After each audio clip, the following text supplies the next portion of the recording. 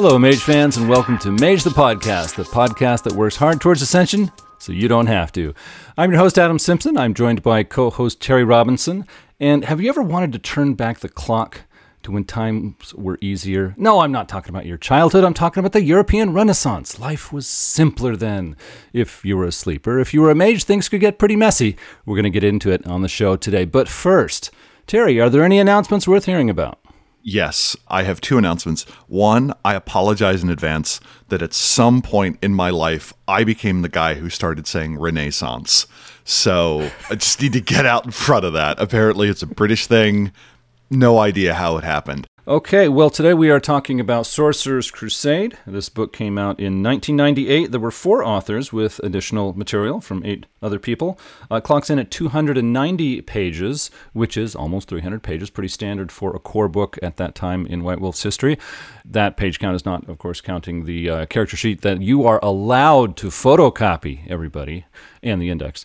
So today, we're not going to give a walkthrough of the book. We've never given you a detailed walkthrough for a core book because it would take a lot of time and get into a lot of details that tend to repeat between core books since we are dealing with basically the same rule system. So instead, I'm just going to briefly introduce each chapter, and then we'll give you our thoughts on it. And of course, we'll discuss the book as a whole once we get to the end. We start off with the Prelude, which is a 12-page fiction to introduce the game dramatically.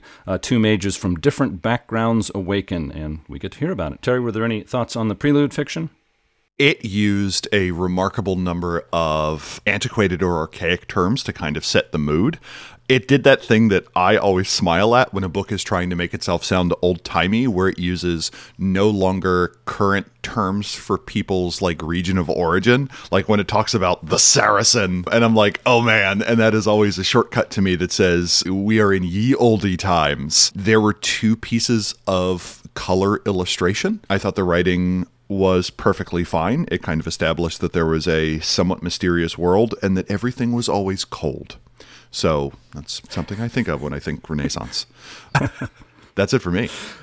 Yeah, I thought the fiction was well written, but I do have one chief criticism of that. I think especially in a core book, the Prelude fiction should give you a pretty clear idea of what stories are going to be like using this material. And one problem that we get is this story focuses on the obscure alchemical concept of the rebus. 2 people, a man and a woman, become one person that is neither man nor woman. I don't think that belonged in the Prelude fiction because that's not a core component of the game.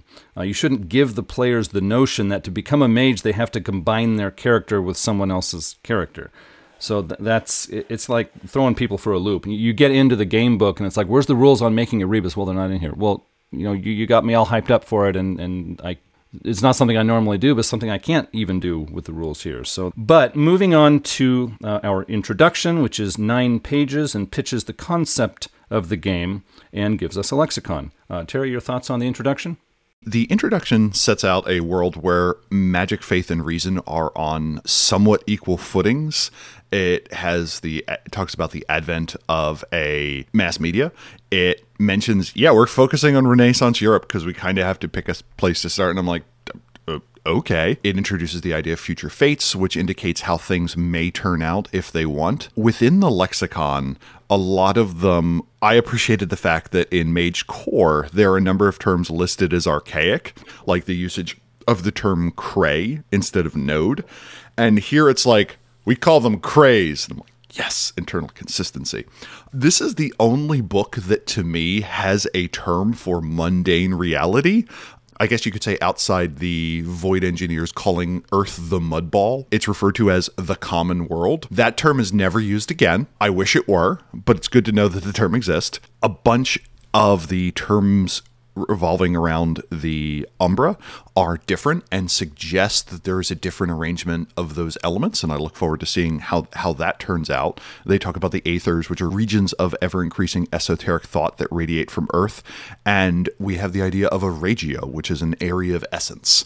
There seem to be more types of shallowings, and we'll get into that, and the lexicon was long, but it's a different setting, and everything has kind of a different term, so at least in this case, it made sense. I found a quote in here that got my attention. Quote, future supplements will treat the Orient, the New World, the Middle East, and Africa with the attention and perspective they deserve, end quote. Yeah, we're still kind of waiting for those. Haven't seen them yet, but any day now. Writing checks you might not be able to cash there. Yeah. No, but this book did get 9 supplements, and although I haven't read through every one of them, they look pretty interesting to me. So I'm not going to criticize. I just thought that was pretty funny to see. I like the point that it states this is not a historical simulation. It isn't about history. It's about rewriting history, and that gives a bit of dramatic kick that I appreciated. Also, when I read through the lexicon, as a true Mage fan, I do pay attention when there's a lexicon in a Mage book, and I think this one was well done. I think it was helpful. I think it made sense for introducing a new setting. I think as a storyteller, I would make a point of before running a couple of sessions, I'd come back and read it again and pick out a few words I'd want to pepper my game with. So I appreciate it. Thought they did a good job here. So Chapter 1 gives us an introduction to mages, magic, and craze, the old term for nodes. This was a brief chapter, but Terry, did you have any thoughts on that? Chapter 1 does a few things to me. One, it kind of starts establishing the fact that paradigms within Sorcerer's Crusade are going to be a little bit more unified. This may be a false case of parochialism just because it is talking about Renaissance Europe, where there just may be a further presumption that everything is going to be divine or pagan, that there's really no other option in the way the cosmos can be organized. It tends to talk about the myths of how mages see the world as being more commonly accepted across magi. It talks about how the world is great and the human mind fragile, so God wrapped us in the mist of ignorance for our protection. Mages can see through that mist. It talks about how everyone more or less believes in an avatar, which in this case is referred to as the daemon, and it is viewed as a teacher and a guide. It takes you through the Forest of Seeking, which is specifically a test at 10 crossroads, and the essences are tied to the classical elements. It talks about how there is a common framework for ascension, that you go through the steps of awareness, instruction, conflict, and resolution, and that your paradigm is distilled into a word which limits what you can do.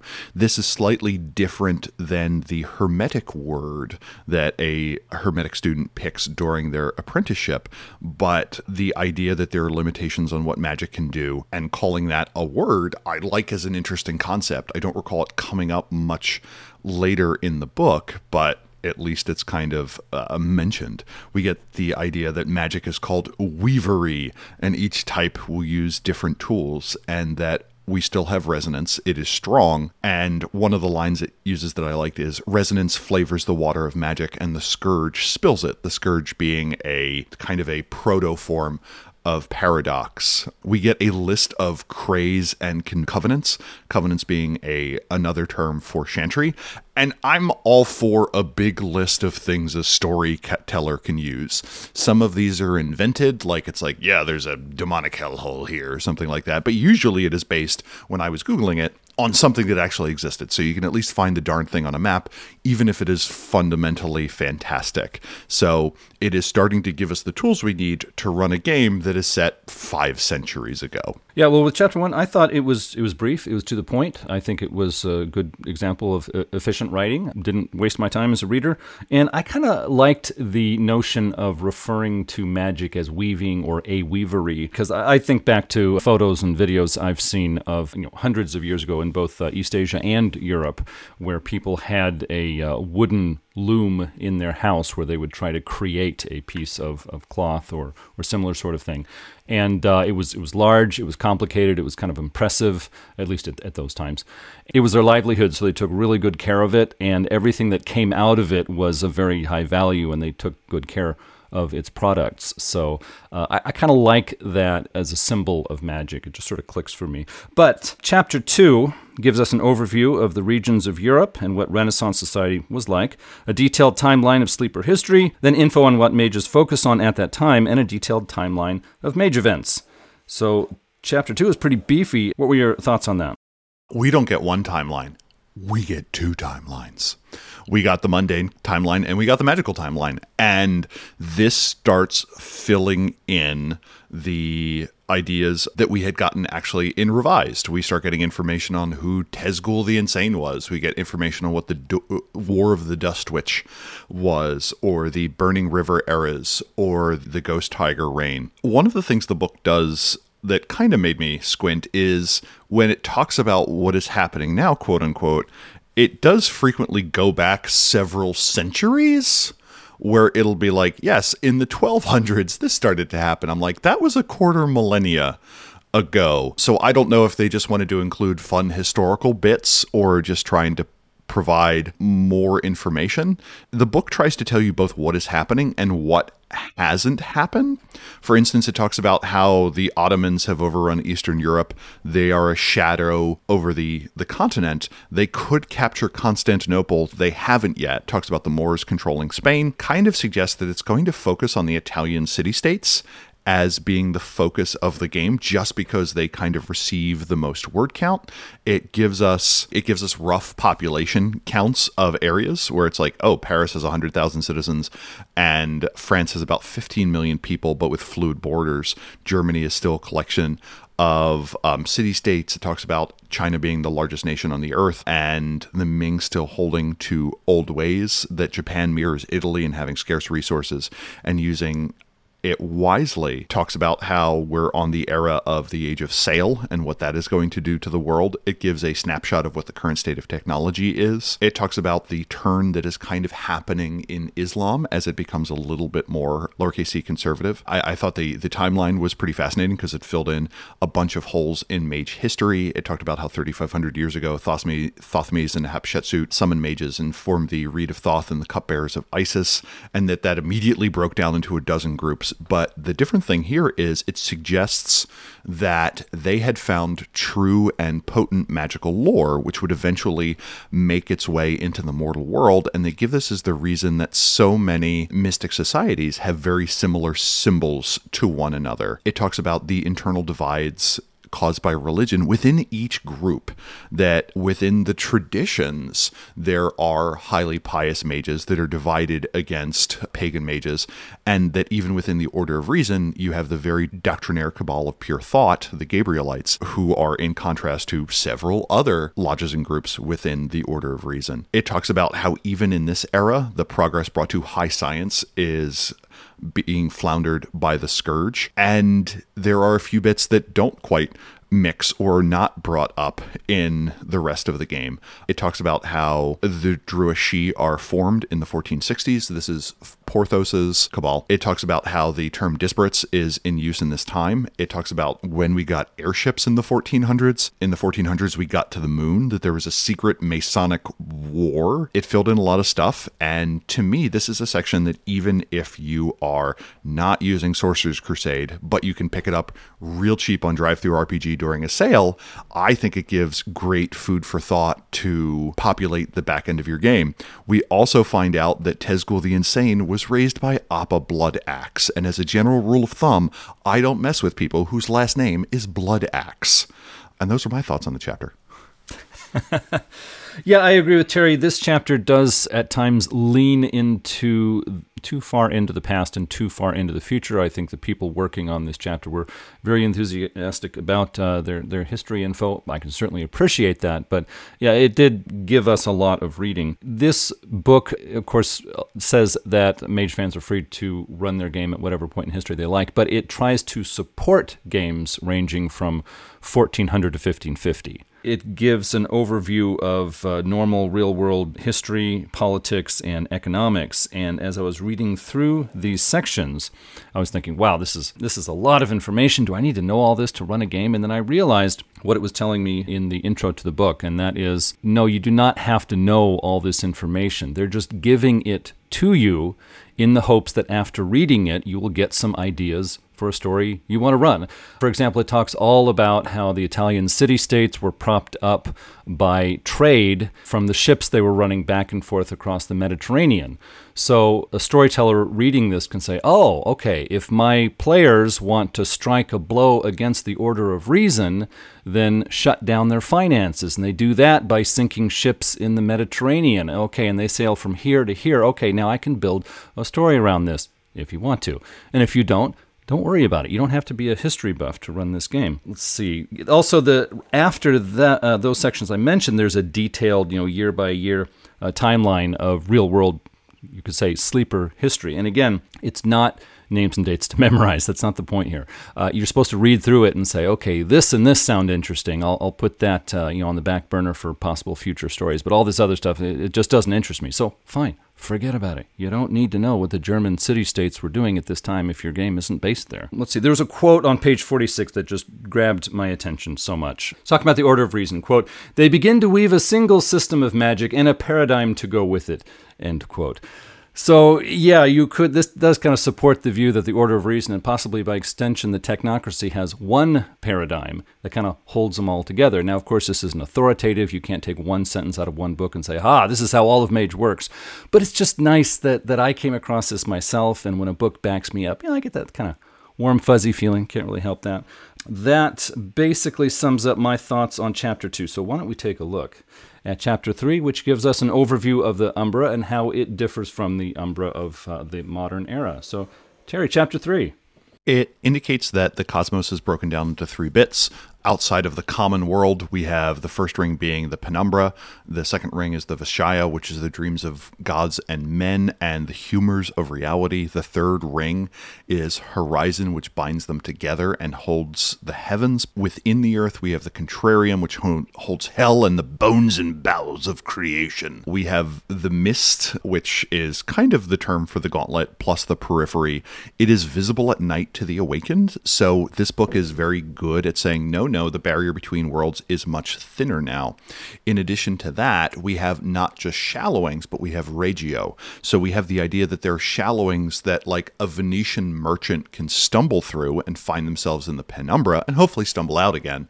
But also there are other regions that functionally have a gauntlet rating of 0 that a mage can step across with no difficulty, but they need to be a mage. Some of the terms are a little bit inconsistent, like it says crossing the gauntlet requires spirit mastery, and when I hear master, I assume 5th dot. It talks about how the gauntlet very much changes thickness with time of day and religious holidays. We get a little bit of information on the Paths of the Wick, that there is kind of this, within the periphery, this set of paths that you can slip into that allow you to physically walk anywhere on the face of the planet. The dreaming is referred to as the dreaming as opposed to the Maya, and it recommends you have a fairy escort. You move about the regions of the Umbra on moon paths to get to the courts and the aethers, which are realms and are believed to be earthbound demons and angels. Each element has a great court, and it covers both the western and eastern, as it were, elements. That beyond that, we have shells that correspond to virtues as well as to planets. We get the idea that in the Outer Ring, there are the true horizon realms, which are the Fragmenti, and they are the Shard realms, and the Vada, which are the Shade realms. It has an aside that says, hey, 2E is different. What gives? And it's like, I don't care. And I'm like, yeah, that's fine. I'm perfectly fine with different eras having different umbrae and not needing an explanation as how they got from one to another. The thing that I thought was interesting is I hope we get information at some point suggesting that there are things within the Umbra that are available in this era that are not available later. Right now, the big thing seems to be that stepping sideways, that crossing into the Umbra is much easier as a general rule, but we don't have a lot of information on maybe what cool stuff is there that isn't in a contemporary setting, and I hope that's something we get in future books. I thought this was perfectly fine. It seems to presume that you're either going to fill in your own in a lot of these cases, or you're going to go to Infinite Tapestry, Beyond the Barriers Book of Worlds, for more information. It also recommends looking at Werewolf for additional guides, and one of the things I have in the back of my head is the degree to which this book is going to presume that you are going to read other mage books. It seems to be higher than if it were just another mage core book. The presumption seems to be in that a lot of the rules provided later are a little bit less detailed than we get in other books, that it kind of assumes you're going to be willing to do a little bit more homework to run a period game. So I'm curious to see if that trend continues. But those are my thoughts on Chapter 3. Yeah, I enjoyed seeing that shallowings are more common in this era of history. I always liked shallowings since I read about them in Book of Chantries, so I'm happy. Realms of the Umbra are called Aethers, which would take some getting used to for me, but I like the new term. The elemental courts, which exist in the High Umbra, are more important in this realm and are more likely to feature in a game if you're taking your players into the Umbra. I thought it was a shame that they did not invent any new Horizon realms for mages. They talk about, hey, Doisatep is there, the Horizon realm called Horizon, created by the Council of Nine in concert. That's there, and those are important, and mages go there. But I just was expecting to hear about some new ones that we didn't hear about in second edition, but they were not there. So a little disappointed, but of course, so storytellers can create their own. So let's take a look at Chapter 4, and this is character generation and explanation of traits like attributes, abilities, essences, backgrounds, etc. Terry, what did you think? So this is one of two chapters where I went through with a fine-tooth comb and I'm like, how different? Which is something I do for fun. Quickly, it establishes that mages are kind of a cut above mortals in that they quite simply get more dots. Essence is more generally agreed on, and it is a touch from the maker or alternatively a shadow from your past life, and they are tied to the elements. You have Pattern, which is tied to Earth, the Fortress, Castellium, Furo, Dynamic, the Fire, Mare, Primordial, the Deep Sea, Susurro, the Questing Wind of the Crossroads. We get two new archetypes, the Waif and the Renunciate. I don't know about you, Adam, but when I ran 2E games, I just felt that there was something missing, and it turned out it was the archetype of the Waif. My favorite ability description was probably 2 points of appearance. You were described as a handsome plowman. I would be flattered if anyone ever referred to me as being a handsome plowman. Instruction gives a proper XP discount. We have larceny and animal ken. Meditation can add to enigma rolls. Stone lore has been promoted to a specialization of metaphysics. Right. Exactly. I'm glad Stone lore finally found its home. We get secondaries. I don't know why we have secondaries, but they're in here. You can finally have dots in money lending. The background, some of the terms have changed. Instead of wonders, we have magical treasure, which, fine. True faith is in here. We get a lot of information on that in comparison. The way that you buy off foci changes, where in previous editions, at some Arete level, you started shedding them. In previous editions, it was as low as at Arete 3. Here, you start buying it off at Arete 7, and you lose 3 foci each time. It mentions that mortals can't use willpower to get automatic successes. It talks about how Scourge burns off at 1 point a week of no magic use versus 2E, where it was only if you incurred no new paradox, but you could still do magic. Your affinity sphere can be anything and is not tied to your group. These things aren't particularly set. It also mentions that your daemon can grow or reduce in strength, and if that means that you can buy additional dots of avatar, I am here for it. But otherwise, it just kind of sets up how a character is going to exist in the world, and it did a perfectly fine job of that. There are things that I wish had more detail, things that I thought were a little bit wordy, but otherwise it feels like a reasonably well-written 2E book otherwise. What do you think, Adam? Yeah, I thought pretty much the same thing. I'm not as adept at picking out rules differences as other Mage fans, but I thought the skill list was solid. I thought it made sense to me. I would take out a few secondary skills and reduce the list a little. I think there's some unnecessary overlap, but I wouldn't totally rewrite the thing. I'd just knock out probably 2 or 3 and then call it good. So I'm pretty happy with what we have here. I noticed the magical treasure costs 2 for every level. It seems to me that the authors of this book would prefer that we don't use them or don't use them very much. But so that did get my attention. But I think it's useful. I think it's pretty good. Chapter 5 is Mage Factions. We see Disparates, Council of Nine, and Order of Reason. Each tradition and convention gets 2 pages. Let me give you an overview, since I do like those factions. The Council of Nine Mystic Traditions is just forming in the 1400s. The Sons of Ether and Virtual Adepts haven't started yet. The Alibatine and Silificati are in the traditions. I'll mention noteworthy differences, but for the most part, these are the traditions we know from previous mage books. The Akashic mages are mostly in East Asia. Some have traveled to Europe. Celestial choristers are mostly not part of the Catholic Church. The majority are wanderers who avoid the Church's corruption. The Dream Speakers are also visiting Europe in small numbers. The Cult of Ecstasy is called the Seers of Chronos. Cronus. They also answer to Sahajiya. The Order of Reason will eventually become the Technocracy. At this time, there are 7 conventions and 1 hidden group. The Artificers will become Iteration X. At this point, they are blacksmiths and inventors, but some pursue alchemy and mathematics. The Cabal of Pure Thought, also called the Gabrielites, will become the New World Order. They operate within the Catholic Church. Their most visible faction is the Warriors, who hunt the night folk that plague mankind and the enemies of the Order of Reason. At this point, they are doing many things that will later be blamed on the Celestial Chorus. The Celestial Masters will become half of the Void Engineers. They study the skies to make charts and predict future events. They also create ships capable of flying up to the stars and exploring there.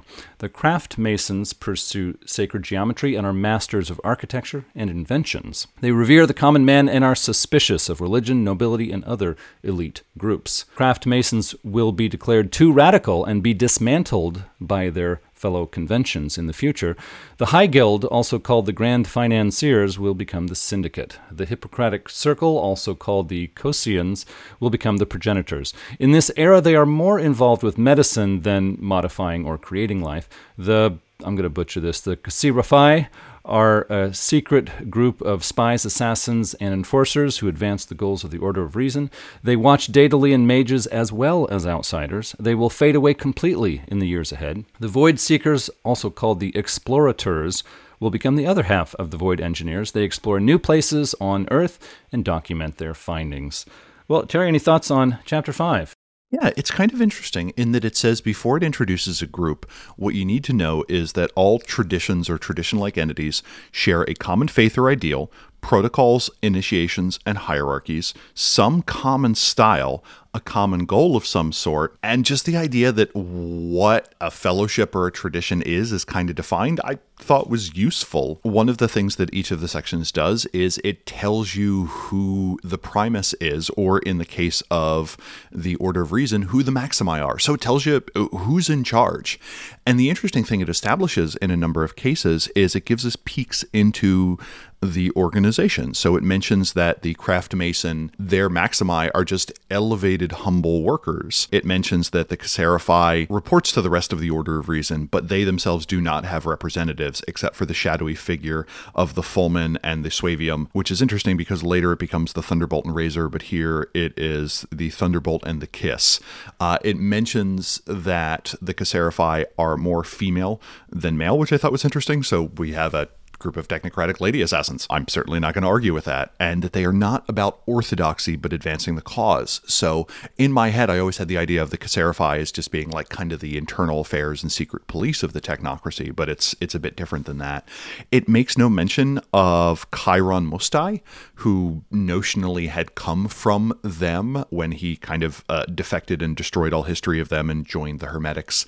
And I'm curious if that is something that was created later or something that just hasn't been revered yet. We get a home base for the Ali Batin, the Sir Makamut, as their base. They talk about their Primi just representing further hidden masters. So it gives us the idea that the Primus is more the representative than the leader in a lot of cases. The Akashiana are mentioned as being centered in Meru in the east. And it is interesting to hear Meru referred to as a Chinese or East Asian place as opposed to what I'm familiar with, Mount Meru being kind of somewhere in the Himalayan plateau or further west. It makes mention of the Mercy Schism within the chorus, that in this era they are calm and far from the most dogmatic. It talks about the Gabrielites wanting a single church and hating the liberalism of the Order of Reason. The Hermetics are like, hey, did we pick the right side to be on? It does present a problem for me in that since the Silificati are represented as like a full-on player option, what is the difference between them and the Order of Hermes?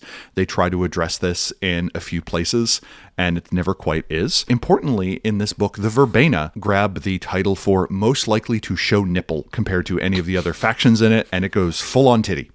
We get the idea that within the Order of Reason, each group has 2 Maximi that report to the inner circle, that they have the rank of Resplendent Maximus, and that each convention has 20 honorii, each overseeing a district of the world. So we get a little bit more mention of how that's going to work. The groups feel a little bit different in that the Gabrielites saying that they want to spread God through prosperity kind of feels syndicate-y, and likewise the Celestial Masters feel a little bit iteratory in trying to find the mass order to kind of set up society, and it makes sense. It's also weird to see that the unifying idea of the Celestial Masters is we're all rich and well-bred. And you're like, oh, okay, well, that's fine. The Craftsmasons talk about dismantling the maze of servitude, which I liked as kind of this concept of we have these structures and strictures on the commoners. We should free them in some way. And this is an idea that gets brought up again later in other editions of Mage, but here it is foremost. It mentions the Via Silicos, which are the giant quartz beads that can be used to communicate around the world and are kind of the true heroes of the Ascension War, apparently. So it gets brought up in a bunch of random places. It's good to know that they're firmly established as being present now, and that just made my heart sing. This chapter was fun. It was full of kind of reminiscences. You get a little bit more information on how to use each group, which I wish future editions had done. I like knowing who's in charge and how a group chooses its leader. I think that's very flavorful. It's good to me knowing what their internal protocols kind of look like. I get the sense that we're probably not going to get like tradition books for this era, so it kind of needed to give that information. And those are my thoughts on Chapter 6. Yeah, I was quite pleased with the faction templates. Every 2-page spread has an illustration of a typical member, and I think 2 different artists did those, but I thought they were well done, attractive. Certainly got me more interested to read more. Page 125, I saw a quote that stood out to me. Quote, is talking about the Akashic Brotherhood. Mingling Do with the faiths of Buddha, Lao Tzu, and Master Kung. They do something special all their own. Master Kung, of course, is better known to English speakers as Confucius, and I see once again all of the elements of East Asian culture just being thrown into a box labeled Akashic Brotherhood. I've been reading some East Asian history lately, and the Confucians did not like being grouped together with the Taoists and the Buddhists. In fact, they took exception to it repeatedly in multiple different kingdoms. But anyways, as a whole, looking over Chapter 5, I think it is a really, really nice resource. I would even recommend it to people who are running Mage in the modern day, and they just want some nice little details of history to look back to give some kind of background for what's going on in their modern day game. I would read through Chapter 5 of Sorcerer's Crusade. I think there's some great material, easily digestible, and well presented. So let's take a look at Chapter 6, and this is explanation of what a storyteller should know and general advice. Terry, what did you think of Chapter 6? This is weak. I don't think it provided enough information and direction. The person who wrote it seems to have a very specific idea of how a story will unfold. It is a bunch of storyteller advice on how to run a high drama period game, which ignores the manifold other types of games that can be run. Part of that is the fact that in the intervening 25 years, this book came out in 97, we get a broader notion of what a tabletop game can be. It focuses on having some sort of arch-villain for your character, and they work through henchmen, and that there's a storyteller checklist. And it says to read this book and to read any other supplements you find helpful as well, but you won't know if the other supplements are helpful until you've read them. It recommends that good role-playing should increase dice pools. I tend to shy away from that unless the game has something like a stunt system. We at our tables choose the behaviors we want to reward in our players, and sometimes I feel uncomfortable giving a more theatric person just more dice. So the implication that since the player is more charismatic, that the character is more capable in the world is not something I'm a huge fan of. There are different types of drama, and everyone adds to it in their own way. It talks about how to run a seeking, that you deal with an impediment, and then you make a willpower roll, which to me is idiotic, because like, how lame is it if you're like, hey, I want to start my seeking. Okay, in the first chamber you encounter an impediment. Roll willpower. You have failed. Your seeking is over. Like that's some DOS text adventure of go north, you are eaten by a grue. And I just don't think dice rolls really have a role in seekings as presented, but that is me. It mentions that chumminess is a problem of crossovers, and I totally agree with this. It also talks about having a high plot, low plot option where you have 2 sets of characters that are going back and forth and exploring the world. I did think that was neat, but this is a storytelling chapter, and mage storytelling chapters to me have never been its strong suit. So what did you think, Adam? First off, on page 166, there's a quote that just stood out to me. Let's face it, most of us don't get into life or death warfare every day, so why should our characters? End quote. Well, I'll tell you why, because it's dramatic. It's interesting. It's what's called fun. Yeah, it's because movies and novels aren't exactly like real life. If they were, they would be boring. So that's why. But okay, putting aside the details for a moment, looking at Chapter 6 as a whole, I looked at this as the point of view of this book is trying to present itself as a separate role-playing game. And so if I look at it from the point of view of training wheels for a first-time game master or storyteller, as they refer to it here, I think there is some good advice in here. And so I don't react that negatively to it.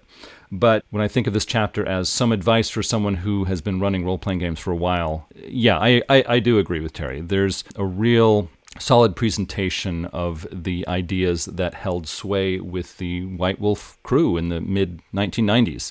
The kind of games they liked to play, the kind of games they were shooting for, they were helping people to run those games. And in the years since then, a lot of us have realized there are many different ways to do our games. We don't have to have a main villain that everyone's gunning for, although it can be quite popular.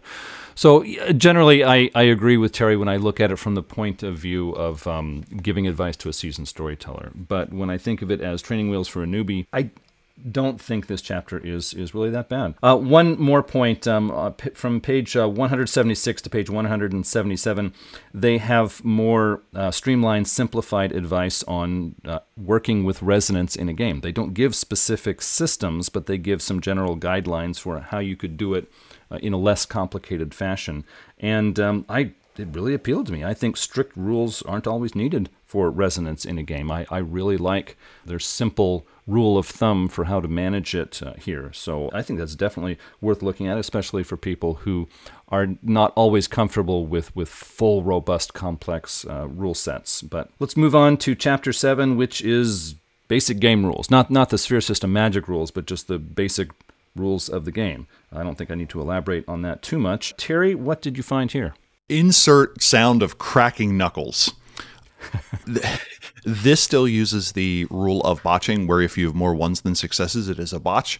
If you have other successes that are canceled out, it is still a botch. Initiative, you can substitute another attribute for alertness. It is alertness plus wits against difficulty 4 to determine initiative. Walking and calming a horse are both listed as simple actions that do not require a roll. I like the idea that in this era, the horses are unusually tame, or the people are unusually competent at calming a horse. General action roll is introduced to simplify extended actions, where it recommends to end combat with a single roll. This has been introduced before as an optional rule, but here it gets a little bit more information.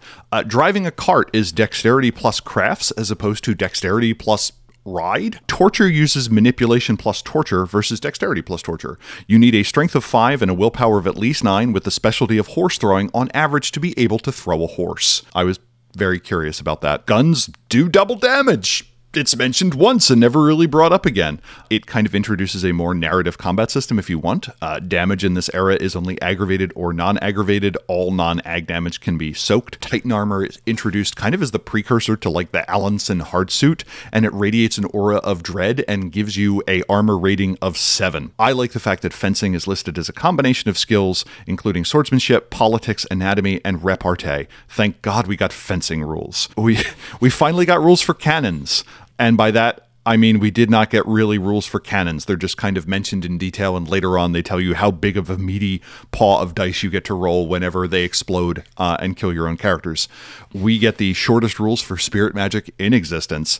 The Lucerne hammer is not listed, and I was slightly discombobulating that the concealment ratings did not include whether or not it could be hidden in a trench coat, because I'm just used to that from contemporary games. There are so many star signs in the table of weapons indicating that each of them has special subsystems, and that made my heart grow 3 sizes. I then had to see a cardiologist. A table is listed as a weapon, and I hope this is a whole ass table where you just pick up and fight someone with a table, as opposed to like throwing it at them or hitting them with the chair of the leg of a table. It doesn't feel like a Renaissance game without stats for the Lucerne hammer. All my years of reading but not playing Dungeons & Dragons have taught me that. The soak rate for falling is difficulty 8 instead of difficulty 6, implying that the ground is somehow harder during the Renaissance or people are more fragile.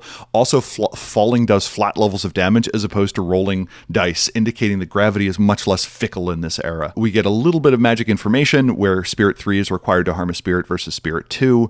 It doesn't really describe magic in the other world. It indicates that spirits change their main to match the viewer's expectations rather than it being a function of the viewer. And I thought that was interesting. As one would expect from me, I immediately glommed onto the infinitude of small differences that don't actually make much of a difference, but I noticed them, and that's proof that I actually read the darn book. But it's a rules chapter. It's a Mage 2e rules chapter, and for that, it is fine. What did you think, Adam? Two things that stood out to me. I was remembering the Do, the Akashic Brotherhood martial art called Do. They had rules for that in first edition, which second edition just basically pointed back to them and said, yeah, that. And then new Do rules were created for Mage Revised Edition, which were quite different. And so here we have a third set of Do rules, which are, I guess you could say, in between the two. I actually rather like them. Perhaps not as powerful as the first edition Do rules, but maybe that's for the best. With the number of successes you can count on when using punches and kicks with Do here, it does make it stand out as being superior to regular sleeper martial arts, and the systems, I guess once you get used to them, I don't think they're very complicated. I would consider using these. Now, it does state that the Maya, the dream realms that are mentioned in every edition of Mage, this game connects them firmly to the dreaming, which is a sort of supernatural realm that is detailed in the game Changeling the Dreaming. So this game basically tells you, yeah, if your characters want to go into Maya, then grab a Changeling book, and there you go. And that's not my favorite way to represent things, but for those people who are Changeling fans, that's a great possibility to connect the two games. So that's not something to criticize, but it is something I noticed. So I guess we'll take a look at Chapter 8. This is a beefy chapter with complete rules and examples for Magic, and when I say Magic, I mean the Sphere system. And Terry, what stood out for you? In this era, we have the idea of there being casual magic, which is that which is known and accepted, which would be called coincidental. The idea here is that if you're playing a Renaissance game, there are certain presumptions about the world that are key differences. And the rules do a lot of work to help you understand that, where they talk about miracles are going to be accepted, long invocations that result in great magic are going to be accepted, but things that are instantaneous or appear to be occurring without a cause are not going to be. We get the idea that there is also vain or vulgar magic. It indicates something is vulgar if no effort is put into it or is based on foreign beliefs, if a demand is made without repayment. So I like the idea that somebody just compelling a spirit to do something could be vulgar, but if they wager for it first or negotiate, that it could prove to be casual. Here, the minimum difficulty can go down to 2. And there are slightly modified botches on extended action rolls. The first botch cancels out all successes, but you can continue at +1 difficulty with an expenditure of a willpower point. If your rete is 4 more than the level of the effect that you're trying to do, it can be automatic. The domino effect is much more forgiving here, that it says that if you do a whole bunch of casual effects in a single scene, that not until the 5th spell does the difficulty increase by 1, as opposed to in other editions where after the 2nd, the 3rd is going to increase in difficulty. Here it specifically says that the range of effects is line of sight. So you do not need correspondence for anything happening within your own field of view. It is slightly more difficult if it's occurring at the edge of your vision or it's concealed. We get the introduction to the new Scourge mechanic, that for each point of Scourge, and Scourge is more or less accumulated the same way that Paradox was in terms of how much you get for vulgar versus for vain versus casual effects, that for each 5 points you add a fortune die to your roll. From my understanding, but it is not clear in the text, fortune dice strictly add interpretation for a Scourge and cannot add successes. So if you're doing a dice roll with difficulty 7 and you have 10 points of Scourge, you would roll 2 fortune dice. If any of those fortune dice roll a 1, you get some sort of bane. If any of them show a 0 and none of them show a 1, you get a boon. Banes cancel out boons. And these are based on kind of your character's moral state, their worldview, what's happening in the area. The game gives you a lot more guidance of what paradox effects can kind of look like, or Scourge manifestations in this case. And that is kind of what the paradox system looks like. There is an upside. It is possible for you to get a boon, which causes your effect to be miraculously capable and not just something that kind of stinks. I do like the fact that you can have successful effects that are nonetheless in some way hindered by it. The idea that an effect is either successful, a botch, or failure, and there is no such thing as a messy success or a miraculous failure, I think is a little bit boring if you only have those 3. It introduces rules to purify yourself of the Scourge, that you can kind of go into a more monastic state, forswear magic for a bit, and bleed off Scourge. It does make that Scourge effect a little bit complicated, complicated. So it looks like you're looking at the size of the Scourge pool, the number of ones that you get in it, and potentially the number of regular ones that you also get on that roll. It appears that devices in this era require a point of willpower rather than a dot of willpower to make, which makes those much easier to produce. There's some changes in magic between editions. I don't feel strongly about these. Like bands now require correspondence 3, but you can create a ward with 2. The gauntlet is generally lower, and we get the idea of magical styles. One of my rules is a game cannot say something is important if it doesn't have a spot for it on your character sheet. And even in the extensive character sheet that we get in this, magical styles does not have a place. This is kind of the precursor to paradigm plus practice, the idea that your character has a worldview, and we are introduced to a number of them.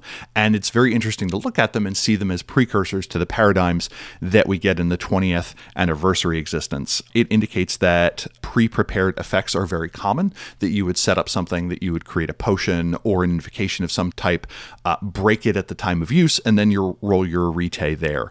Almost all of the magical styles posit some greater power in the universe. Prime 2 in this lets you do ag damage to spirit. Prime 4 lets you change the fundamental properties of something. And again, these are just different. That's fine. The rotes I found very messy because they do something that bothers me in that they introduce novel systems that one would not infer from just reading the dot description. So for instance, there is a rote uses prime that does 3x damage. As in 3 times the amount of damage as you roll a number of successes, where normally that only occurs if you had 6 or more successes based on the damage chart. There's lots of you can use this sphere or this sphere, and you don't get, in a lot of cases, guidance on what the actual difference is. It kind of suggests that different people have different approaches. Like my favorite example for a system that comes out of nowhere is the 1-dot prime effect of Heart's Blood that allows you to turn health levels into quintessence. It's not indicated as being part of what Prime 1 can do. But again, magic is hard. It's big and it's messy. It has a very extensive common magical effects, and I feel like this would be enough to run things. I think the book has done a good enough job of setting up flavor and an idea of how the world works that I would be able to kind of infer what I had to if I had to. What did you think, Adam? This was an extensive chapter, and actually I have a number of notes here. I do not like the one-page sphere descriptions. I think it's too short, too limited. I understand that they were trying to simplify, and they certainly had their heart in the right place, but I don't like the result. Common magical feats page is, of course, elaborated upon in Mage 20. We can see the roots of Mage 20's approach to presenting magic rules here. I'm just not in favor of the common magical feats chart. To be honest, I liked the first 2 editions where they said, look, we're going to give you some detailed information about the spheres, some information about how to mix them. What can you do after that? Work it out. See what you stumble across. You know, if you do something too crazy, your storyteller will tell you no, but for the most part, explore, see what you find. I like approaching the sphere system in that way. I think the long sphere descriptions in the previous 2 books really strengthened a person's understanding of the fundamentals, and then building on the fundamentals from there for each person is not so difficult, at least in my experience. Page 226 tells us detailed foci is fun. Well, fun is subjective. I don't really want a book to tell me what is and isn't fun at my table. Notice the assumption made here. Removing foci does not make magic in a game nothing more than boring rules with no thought given to drama, and they try to present that in this chapter. Although I'm usually against the confining limitations of hedge magic being applied to true mages, it actually works, when not carried too far, for a Renaissance setting. Of course, in the Renaissance era, abstract thinking was much less and more limited at that time, and so this book's approach to that is, I think, entirely appropriate. Let's see, page 227 has the roll. The text admits more dice increases the chance of a botch, but claims it's a lesson in pride.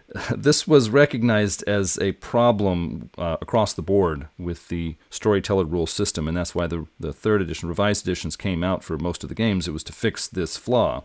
So at this point, they could see this flaw, but they sort of write it off as, well, this is character building. It's like, no, it was a problem. That's why you fixed it. This chapter definitively links quiet with becoming a marauder. I don't know if that is the first time that the Mage books do that. This was back in 1998, but it's interesting to see that progression through the games. And of course, Mage 20 also makes that connection. The 9 spheres were created by the craft masons and then adopted by the Order of Reason and then adopted by the traditions. So apparently those craft masons, they didn't just pretend to be good at invention, they were really darn good at it.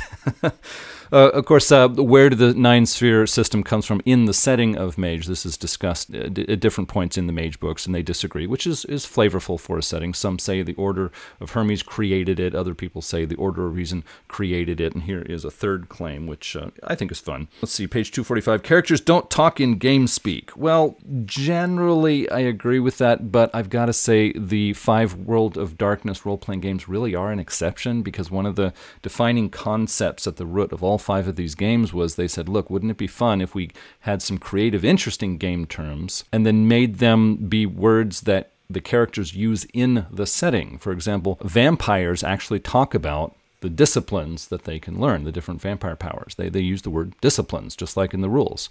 And so when Mage started, mages did talk about the 9 spheres with the names of the 9 spheres. And this book is saying, oh, don't do that. It's so awful. And it's like, well, I don't think it's all that awful.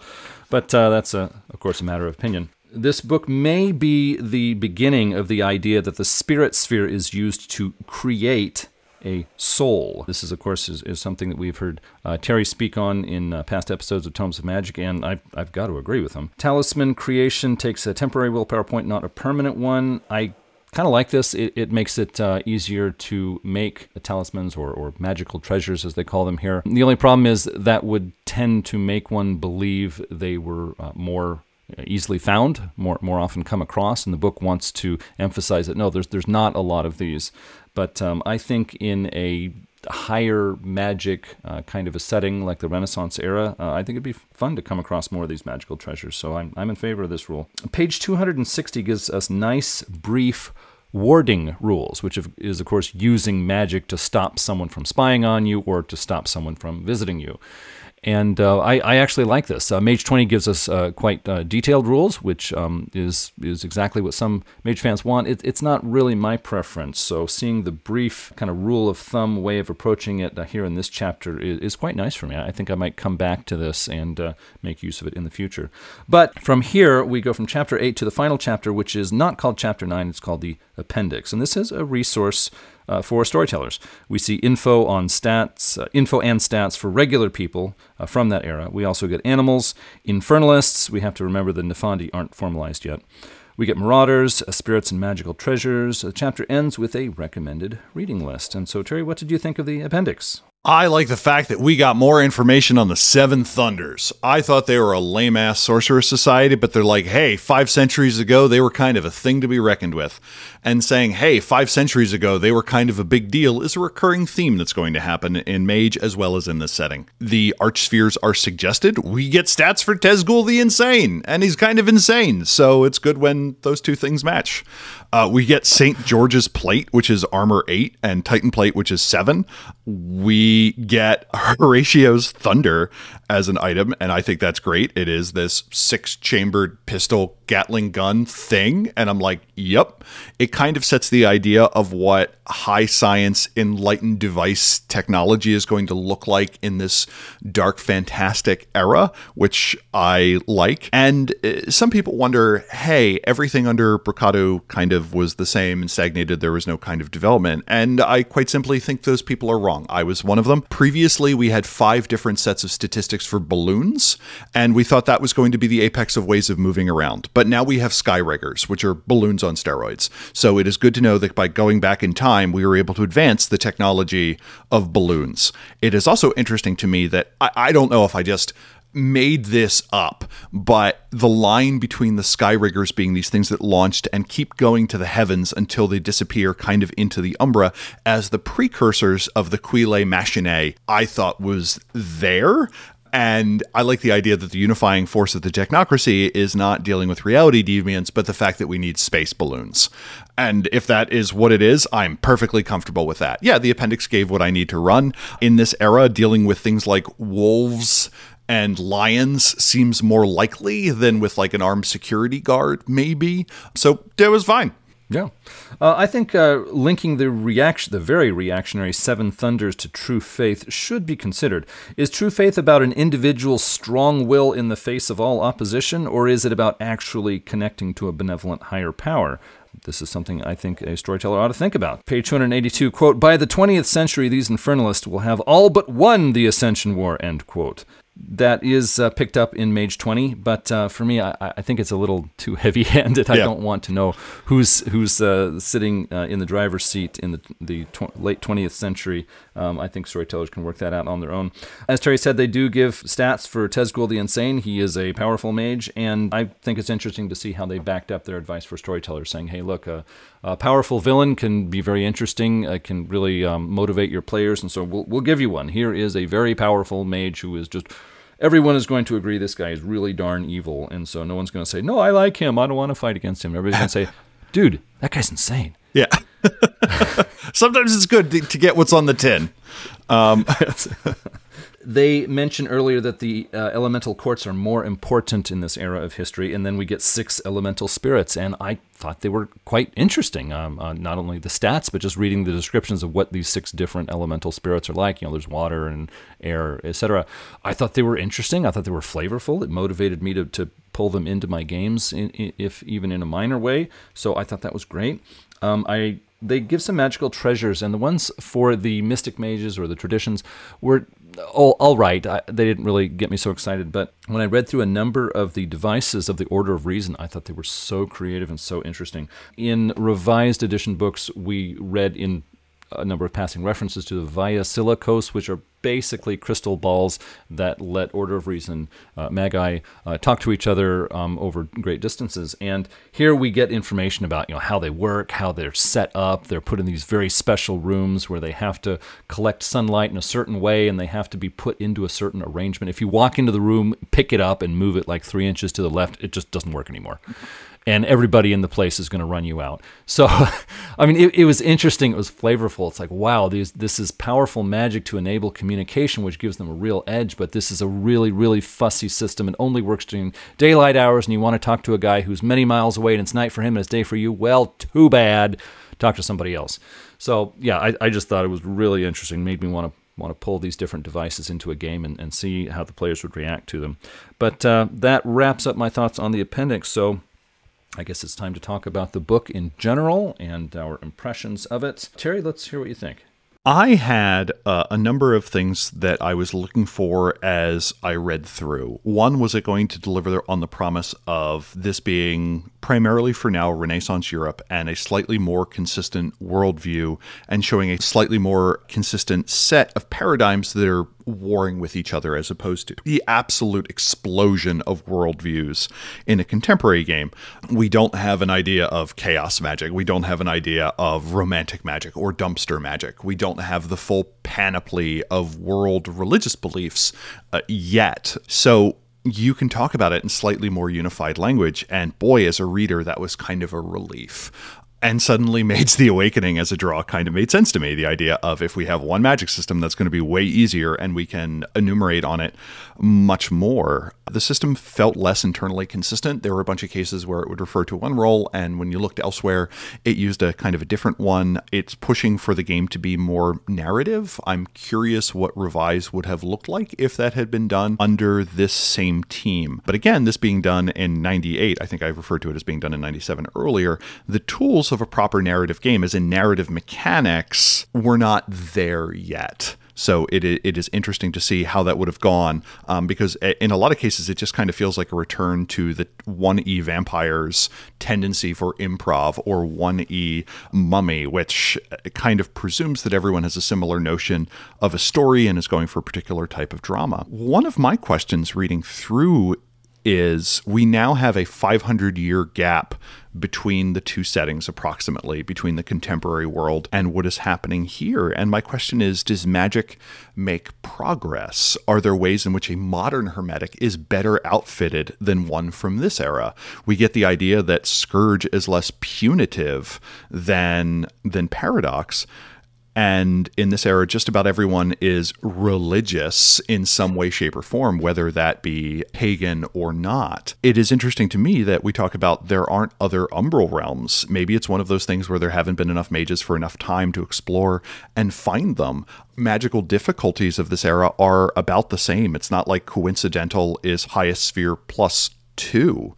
So there's very little enforcement of the idea that modern magic is harder, except for the fact that the nature of Scourge has changed, even if its ultimate severity is kind of on par in a lot of cases with Paradox. I'm curious to see how the Technomancers develop. Like Adam said, I thought the high science, capital H, capital S devices were super fun. And I'm really curious to see how that develops over the rest of the line. But to me, it's 500 years ago. We should have more Horizon realms. We should have more masters wandering around, unless the game is taking the track that, hey, the Black Death has just finished. There's not a lot of anyone around, and Europe is kind of repopulating itself. That is a tension that I didn't feel was resolved. It was pleasing to see Kenneth Haight in the authors list and reading through the history and how just everything seemingly rolled onto the page. Makes me wonder if that was done from memory. Listeners know from the other episodes, I do have a fondness for the writing of Ken Haight and very much enjoy his podcast. Ken and Robin talk about stuff as fodder for games. So this is kind of setting the bar for where Sorcerer's Crusade is.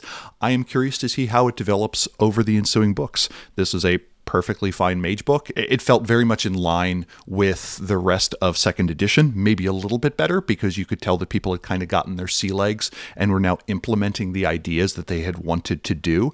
Now we see if they can carry through on it. And those are kind of my overall thoughts. Yeah, the Order of Reason flying ships is a major concept in this book, both in the artwork and mentioned several times throughout the book. And I thought that was very interesting. I like to see how the Order of Reason had decided on this new kind of technology that they were probably hoping was going to change everything. And then 100 or 200 years later, they had to admit, look, it's just not working. This is just not going to make it into the consensus. The Scourge is just too heavy on this. We're going to have to abandon this and try something else. And so it's something that makes this era unique. And I like this idea of we're putting all our eggs in this basket. We have high hopes for it. No, it just didn't work out. I think it's kind of awkward that the Council of Nine is forming during the timeline of this game. As I said before, the timeline is that they're trying to support anyways is 1400 to 1550, and it's kind of the mid or even late 1400s that the Council of Nine forms. So if you put your game in 1425, there is no Council of Nine. And so one of the players says, well, I want to play an Akashic Mage, and it's like, well, okay, they haven't started visiting Europe yet, so we got to figure this one out. So that's I don't know, something to consider. I don't think it's a game breaker, of course, but I think it was just kind of a little odd. You can play a tradition mage, even though for like half of the timeline we're giving you, there are no traditions. My point of view is you really need a first or second edition Mage the Ascension rulebook to get a really firm grip on the Nine Sphere system and what you can do with it. So I would encourage that. However, to be honest, I don't think there's anybody who has seriously considered playing Sorcerer's Crusade who isn't already familiar with Mage, so I don't think that's a big ask. One of the nice things about Sorcerer's Crusade is there's only one edition. If you like it, it won't change on you. They kept the writing brief and to the point. I appreciated that. I got the impression, as Terry said, that the people working on this got their sea legs, they got some experience, and they said, hey, look, let's get to the point and move on. We don't have to belabor anything. The other book that felt like that to me was Kindred of the East, where that was something when I started reading through that, had a very much the same vibe where it's like, oh, you have a different band. They kind of have ideas on what they're going to do. Let's see how this turns out. So, yeah.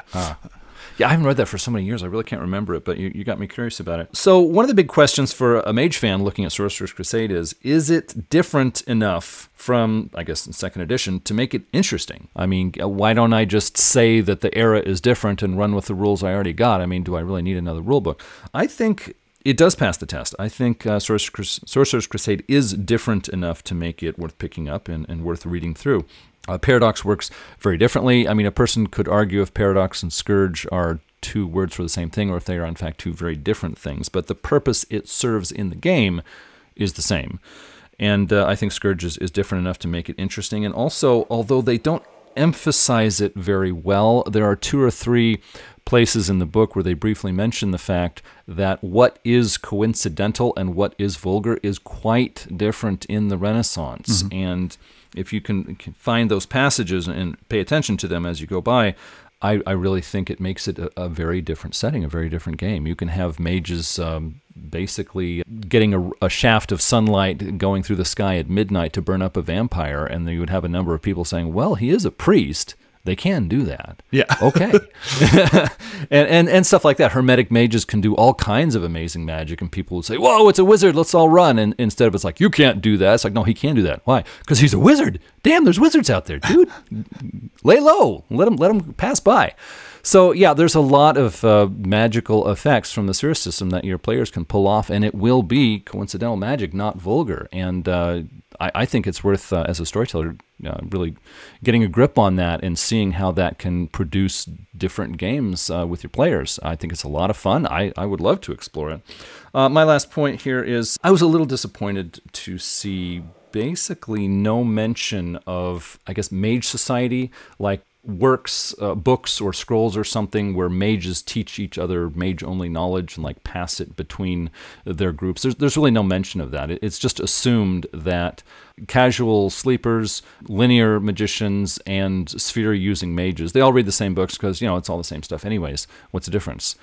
And I really liked the emphasis in early 2nd edition and 1st edition of mages have their own societies where they pass their own knowledge that they try to hide from other people, which is very World of Darkness. I mean, the werewolves and the vampires are doing the same thing. It's like, oh, keep the secret from the outsiders because we don't want the secret to get out.